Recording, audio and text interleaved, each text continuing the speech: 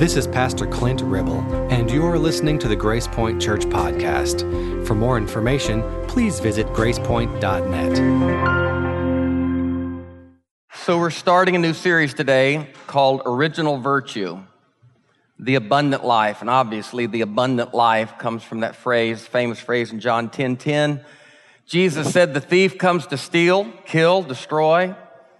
But you could say it with me. But Jesus said, I've come that they might have life and they might have it more abundantly. So we're talking about original virtue, the abundant life. In this series, we're going to cover about 15 virtues, 15 characteristics that I believe are the characteristics and attributes of God. But we'll get into that more in the ensuing weeks. But we're going to cover about 15 virtues, and I'll list them for you at the end of this sermon. But today I want to lay a foundation, and essentially this idea of original virtue, this idea of the abundant life is trying to answer the question, or at least address the question of who we are, whose we are, and the life that we're called to live.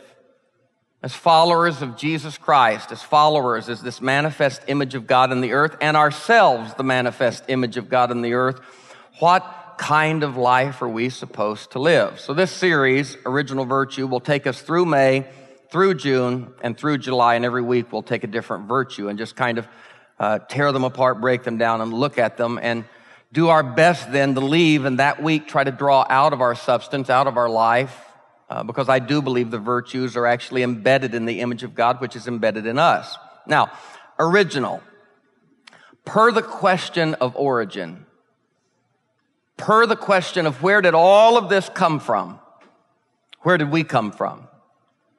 Most satisfying to me is the answer that our universe and all that's in our universe, that's you, that's me, everything, is a creation. This idea of us, this as creation, makes the most intellectual and rational sense for me. This sense that as a creation, all that is had a beginning.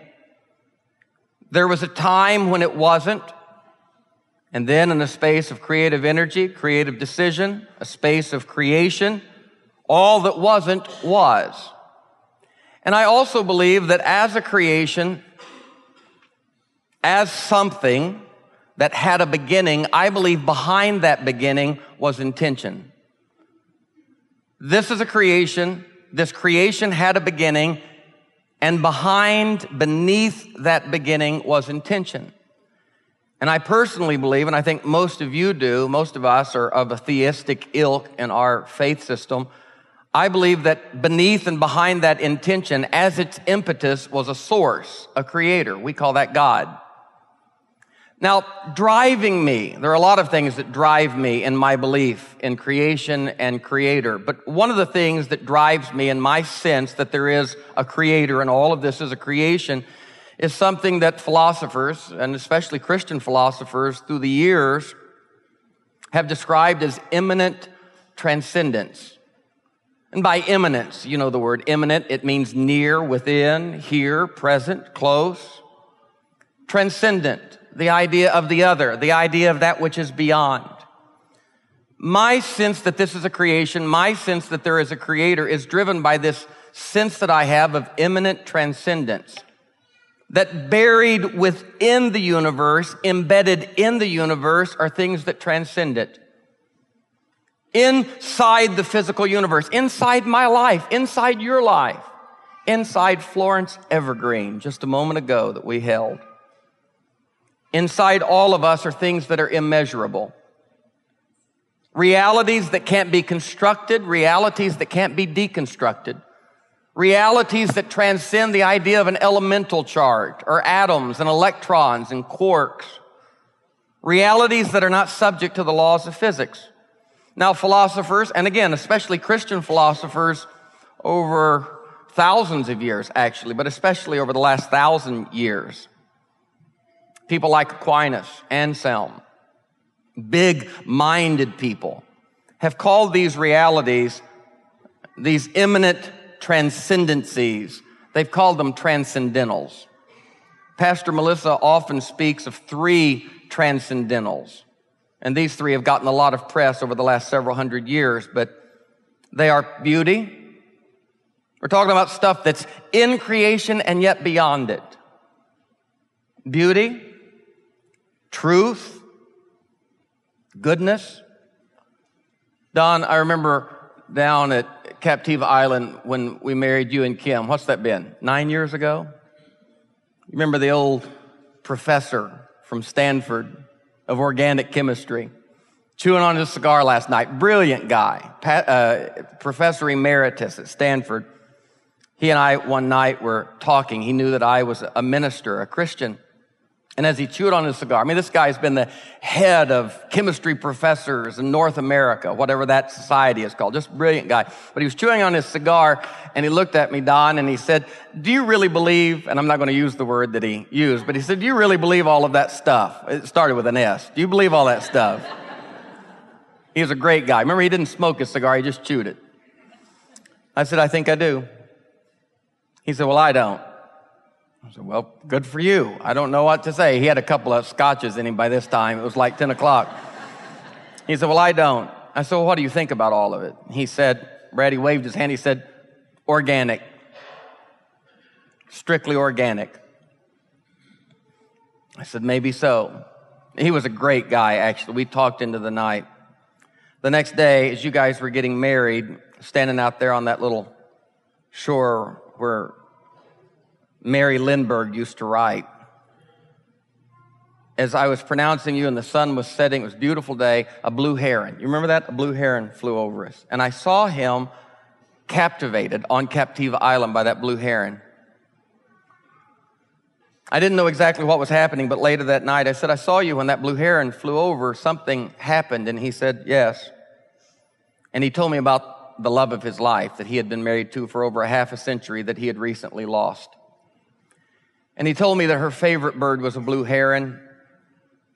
And he told me that when they took her ashes to the Cascade Mountains, her favorite spot, a good ways inland, as they emptied the ashes and spread her over the side of that beautiful place there in the Cascades, a wind came through, and the ashes, instead of just falling, cascaded down the side of the Cascades. And as they cascaded in the wind, diffusing little by little, two blue herons flew through them.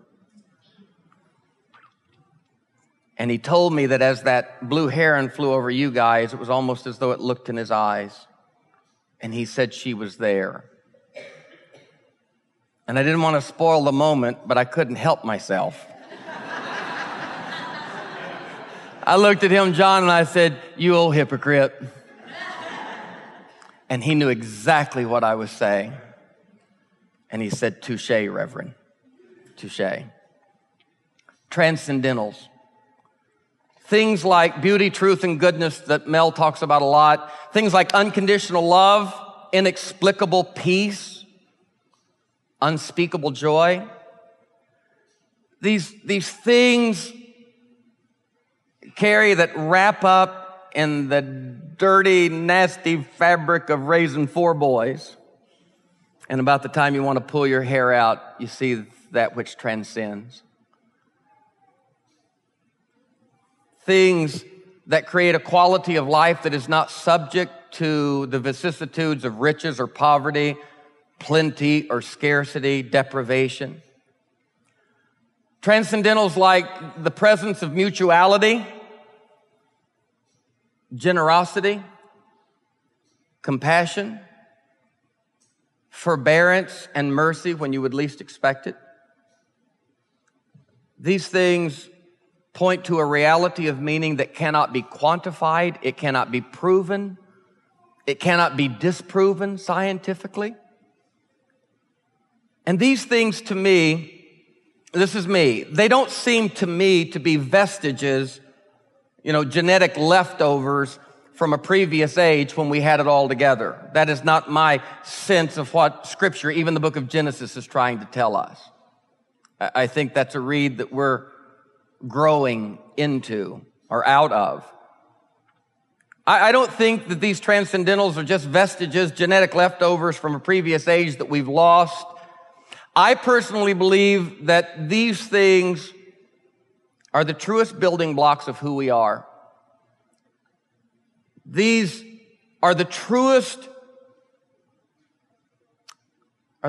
markers of our identity. They point to who we were created to be. The virtues that we're going to talk about, and I think we're actually going to make time for about 15 virtues in that 11 weeks, because 4 of the weeks we hold virtues in tension, like humility and self-worth, perseverance and patience. But I think things like these virtues that we'll be talking about or exploring, I think they are transcendentals. And to explain the presence of these things in the midst of all this material universe, to explain the beauty of creation's construction, to explain what people through the years have observed as a moral arc to the universe. You know that language, the moral arc to the universe. That moral arc that we believe transcendently bends toward justice and goodness and redemption. King said sometime the moral arc bends so imperceptibly that we can't see it. Sometime our tears and our pain even seem to bend it away from justice. But again and again, we come back to this idea that no, there is a moral arc to the universe. And in spite of the 2 steps backward, there is a 3 steps forward move of the image of God in creation. Scholars, philosophers, religionists have been a part of an enduring conversation for thousands of years about where did creation come from, or what is the building block of creation, what is the raw material out of which the universe was composed. The 3 camps are creatio, forgive my Latin, I took 2 semesters a long time ago, but creatio, some of our 11th graders snicker whenever I speak Latin because they're so smart, but creatio ex nihilo, creation out of nothing. Creatio ex materia, or materia, creation out of matter. The one I like, creation ex Deo, or ex Deo, obviously creation out of God. I personally subscribe to the last of those 3, creation out of the being of God. I don't subscribe to creation ex nihilo, creatio ex nihilo. I don't believe that God made out of nothing. I believe God made out of God's self. I believe that God did have building blocks to work with. God created out of the being of God. I don't believe that time and space and matter are infinite in nature. I believe that there was a reality, and you can't say there was a time because we're talking about something that transcends time, but there was a reality when time, space, and matter, and again, you just lose the ability to really speak to this stuff. All you can do is point. But there was a reality when time, space, and matter weren't. There was a time when those things did not exist. And in that reality that transcends time and space, God, listen to this, God was alone. To borrow words from the Apostle Paul in 1 Corinthians 15, Paul said God was all in all. God was everything. There was nothing else. God was everything, listen, everywhere. And then God created all in all. And then God wasn't all in all because there was other. Everything everywhere. And then God wasn't everything everywhere because God created other. God shared the status of being. Did you know what you are? Buck Barbie, you are God's decision to not be alone. You are the holy, H-O-L-Y, other to the one who was once holy, W-H-O-L-L-Y, other, and decided not to be. God was alone. And oh, those words of Frederick Buechner, and we who might not have been are. And all this that might not have been is. But until that moment of decision, nothing existed. And in the strictest sense of the word, exist, in the strictest old sense of the word, God didn't even exist. You say, wait a minute.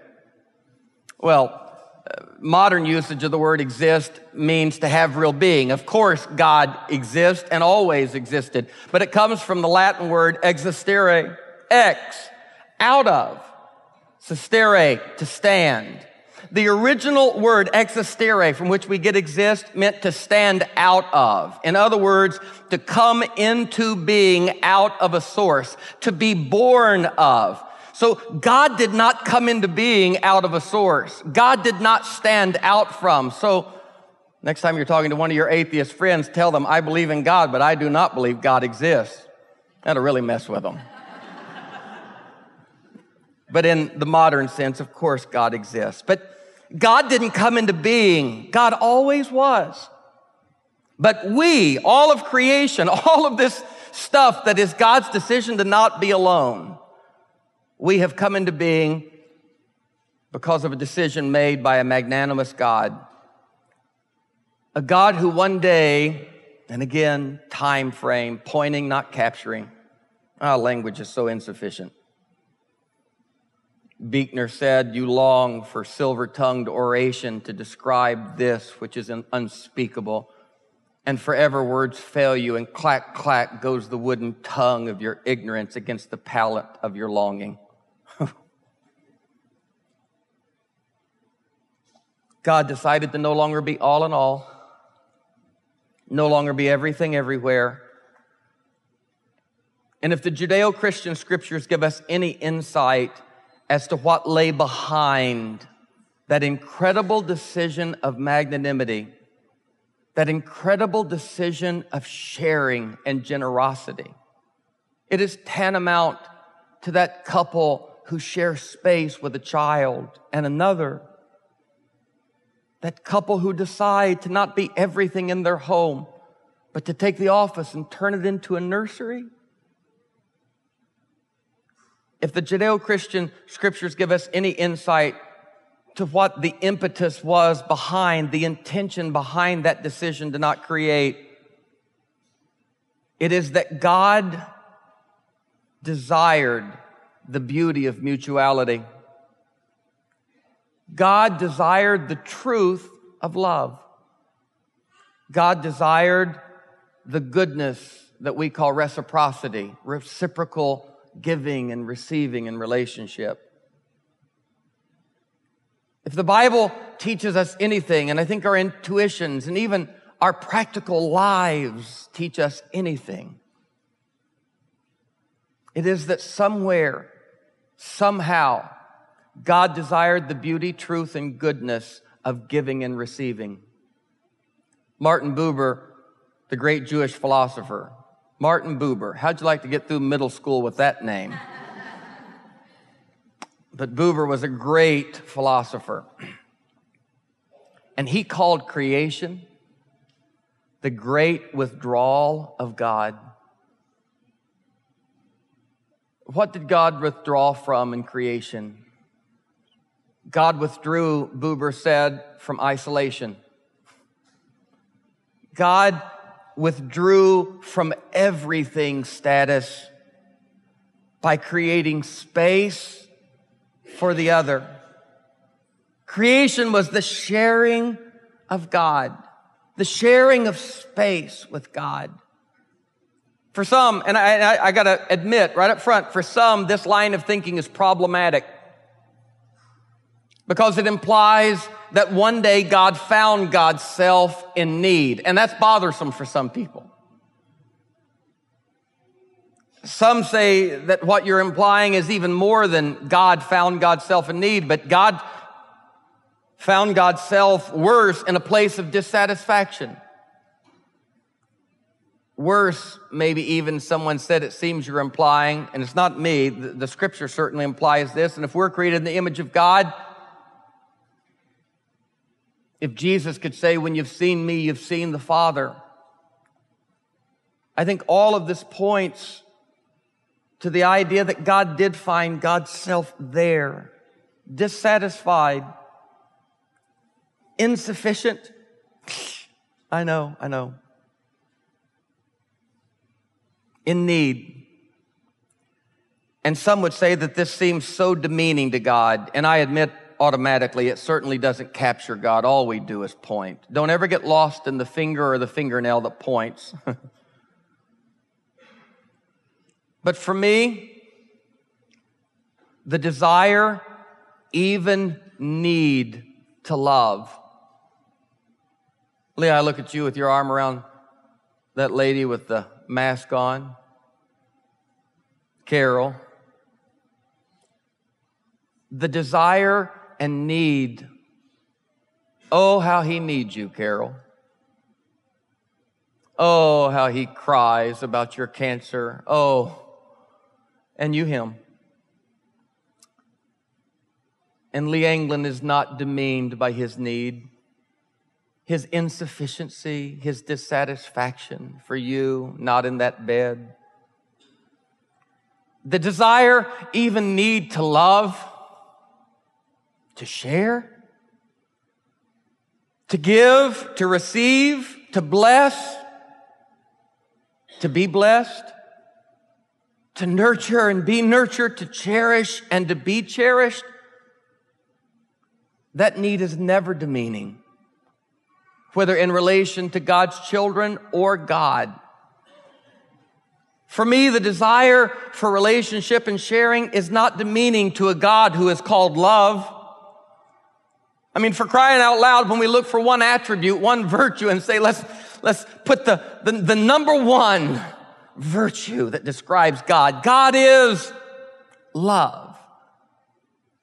And the writers of Scripture certainly build a case that I'm trying to make. I mean, follow their logic. One, God is love. 1 John 4:8. 1 John 4:9, and that love is revealed in that he gave his son. John 3:16, for God so loved the world. Johannine literature is all over that idea.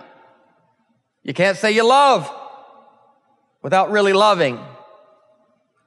God is love. That love is revealed in that God gave. In Acts 20, verse 35, Jesus is quoted. This is agrapha, A-G-R-A-P-H-A. It's a quote from Jesus that's not found in the Gospels. And if you're ever reading Acts 20 and you hear that Jesus said that it is more blessed to give than receive, and you say, well, where did he say that? Somewhere in the lexicon of oral tradition. There were a lot of things Jesus said that weren't captured in the Gospels, and that was one of them. But the logic is God is love. Watch it. 1, God is love. 2, love gives. 3, it is more blessed to give than receive. So God loves, God gives, and God is blessed. I mean, our scripture and songs have been talking about blessing God for years. Have you thought through what you're saying? By receiving the gift of life, creation blesses the Creator. And certainly, I get it, by receiving the gift of being, creation is also blessed. He didn't say that it's a blessing to give and it's not a blessing to receive. He just said it's more of a blessing to give than it is to receive. And haven't you found that to be true? Who wants to be on the receiving end all of the time? Who wants to be the one, insufficient, facing deprivation, that needs what the other has? We want reciprocity. We want both. And it's a blessing to receive the gift of creation. Both are a blessing. But listen, Jesus said giving is the greater blessing, receiving is the lesser blessing. And in any healthy relationship, all involved will do both. Give and receive. So it can properly be said, put your thinking hats on, it can properly be said that creation was God's decision to give and receive. Creation was God's decision. God is love. Love gives. It is blessed to give. Creation was God's decision to be blessed and to be a blessing.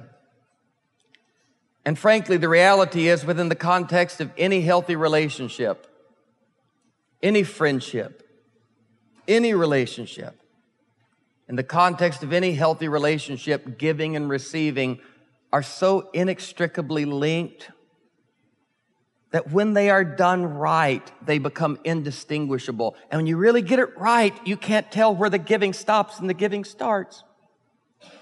You can't tell where the receiving starts and the receiving stops.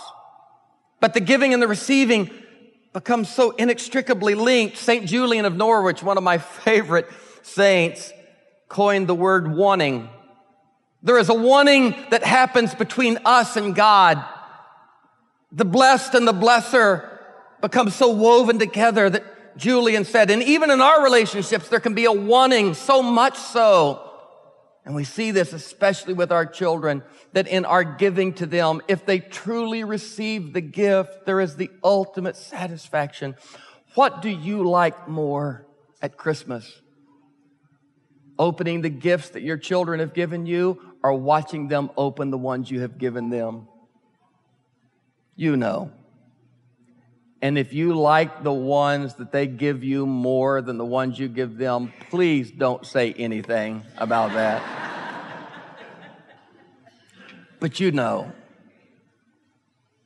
wanting is this place where giving and receiving both are gift, and they become one thing, not two.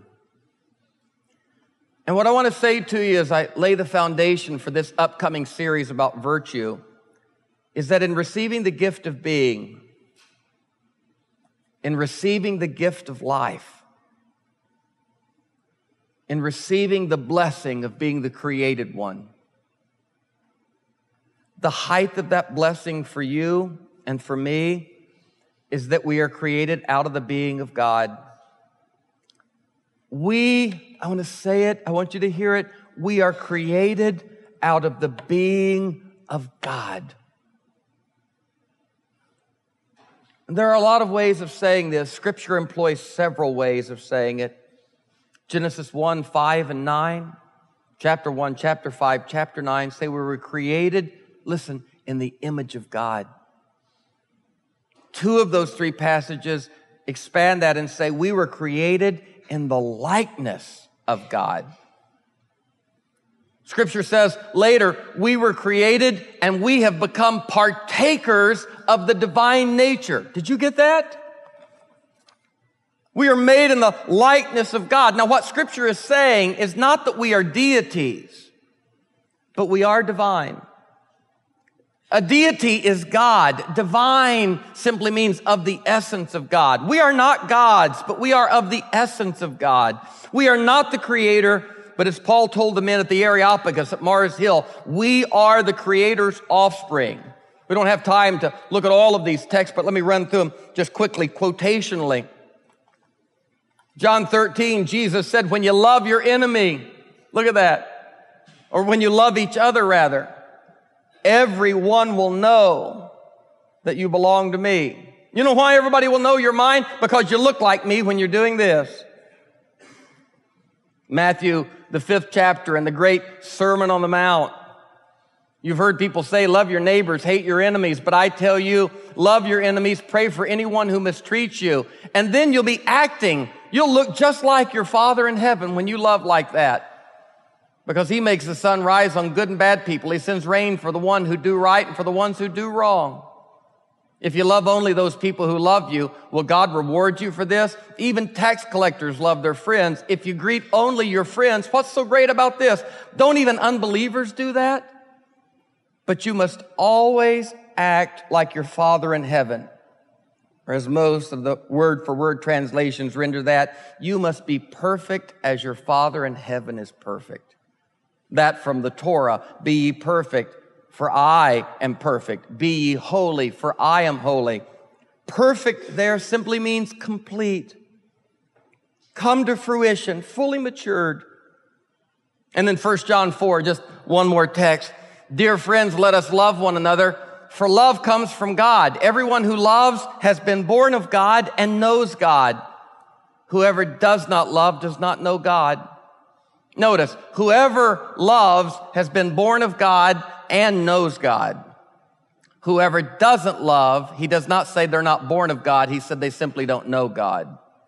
There is the capacity to be born of God and not know God. Absolutely. Acts 17, I just quoted a moment ago, Paul spoke to the philosophers and he said, you worship a God that you do not know. And he said, let me tell you his name now. And then he said, for all of us are the offspring of that God. It is possible to be born of God but not know God.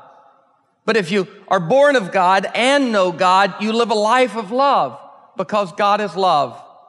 This is how God showed his love among us. He sent his son into the world that we might live through him. That's the life we live, through him. This is love, not that we loved God, but that he loved us. Wow. What a text. And finally, verse 12 says, love is perfected in us, and we are made complete as we love one another. The church through the ages has called this divinization. Irenaeus, Athanasius, Aquinas, Meister Eckhart, on and on. Our greats have talked about this thing called theosis. An earthly example of that, and I want Josh and the folk to come because they're going to sing a song that'll just put an exclamation point on this idea of who and how we were created to be in this world. An earthly example of this idea of divinization, of becoming that which we were created to be, living out of the substance of God in which we were created, is the idea of parenting. I texted a beautiful woman this morning over in Jonesboro, Arkansas. Happiest of Mother's Day, Mom. I could have never dreamed of a mom better than Shirley Mitchell. I hope she's watching. That's the truth. I was talking to Nina this week and she said, Dad, she stared at me and she said, you know what? It was like she figured something out. She looked at me, Richard, and she said, you look like Pop, but you act just like Jeej. And I want to tell you, both were compliments. Nina understands that I do not replace or replicate those two people, but I am perpetuating their essence. I am perpetuating their image. I am a carrier of their genes. And Chris Boskel, you were created in the image of God, out of the substance of God, and your original blessing is an original character, an embedded life of virtue. I do not believe that the virtues are something that come from outside. I do not believe that God comes, treats us like a puppet, and he is the marionette. I believe that we were created, and as 2 Peter 1:3 says, we have everything we need for a life of godliness. We have everything we need for a life of God-likeness.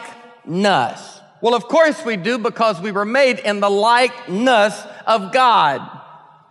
And the reason my mom looks at me wistfully sometimes and says, as long as I have you, even when he's gone, I will still have your dad. That's why Jesus said, when they see you loving like that, they will say, oh, I know who they belong to. I know whose parent is theirs. We are embedded with an original blessing. We are embedded with an original character. We are embedded with a gift of original virtue. And you can call it whatever you want to call it: holiness, sanctification, moral excellence. But I call it the gift of God. And for the next 11 weeks, we're going to talk about what it truly means to be born again, to be invited to recognize, deploy, and enjoy the image of God that is inside of us. I want to tell everyone in this room, this is your birthright. You were embedded with the fabric of the substance of God, and in that substance is a character, and there is a potential in you for godliness. We're going to cover virtues like wisdom, honesty, gratitude, Humility. We're going to temper humility with self-worth, confidence. Love. Justice with mercy. Courage. Perseverance with patience. Self-control. Simplicity. Contentment juxtaposed with hope. Holy satisfaction juxtaposed with holy dissatisfaction. And then ultimately, the virtue of peace. Now, here's what I know. There is gold in them there hills. There is an image of God inside of every one of you. And every virtue I just named is the substance, Mike Kofal, of God's image. And that substance is in you. Now, the layers of life, sociology, and psychology that all of us have, those layers make some of these virtues a reach for some of us. But I want you to understand the reach is not outward, the reach is inward. And as God helps us through God's Spirit uncover the layers of sin and brokenness, shame, addiction, estrangement, separation, all of those layers, as we uncover and get down, you will find that the beginning of your story is not Genesis 3 and a fall. The beginning of your story is Genesis 1. You were created in the image of God. And at the core of your being, these things reside. And it is God's call for us to live lives of God-likeness. Can you say amen?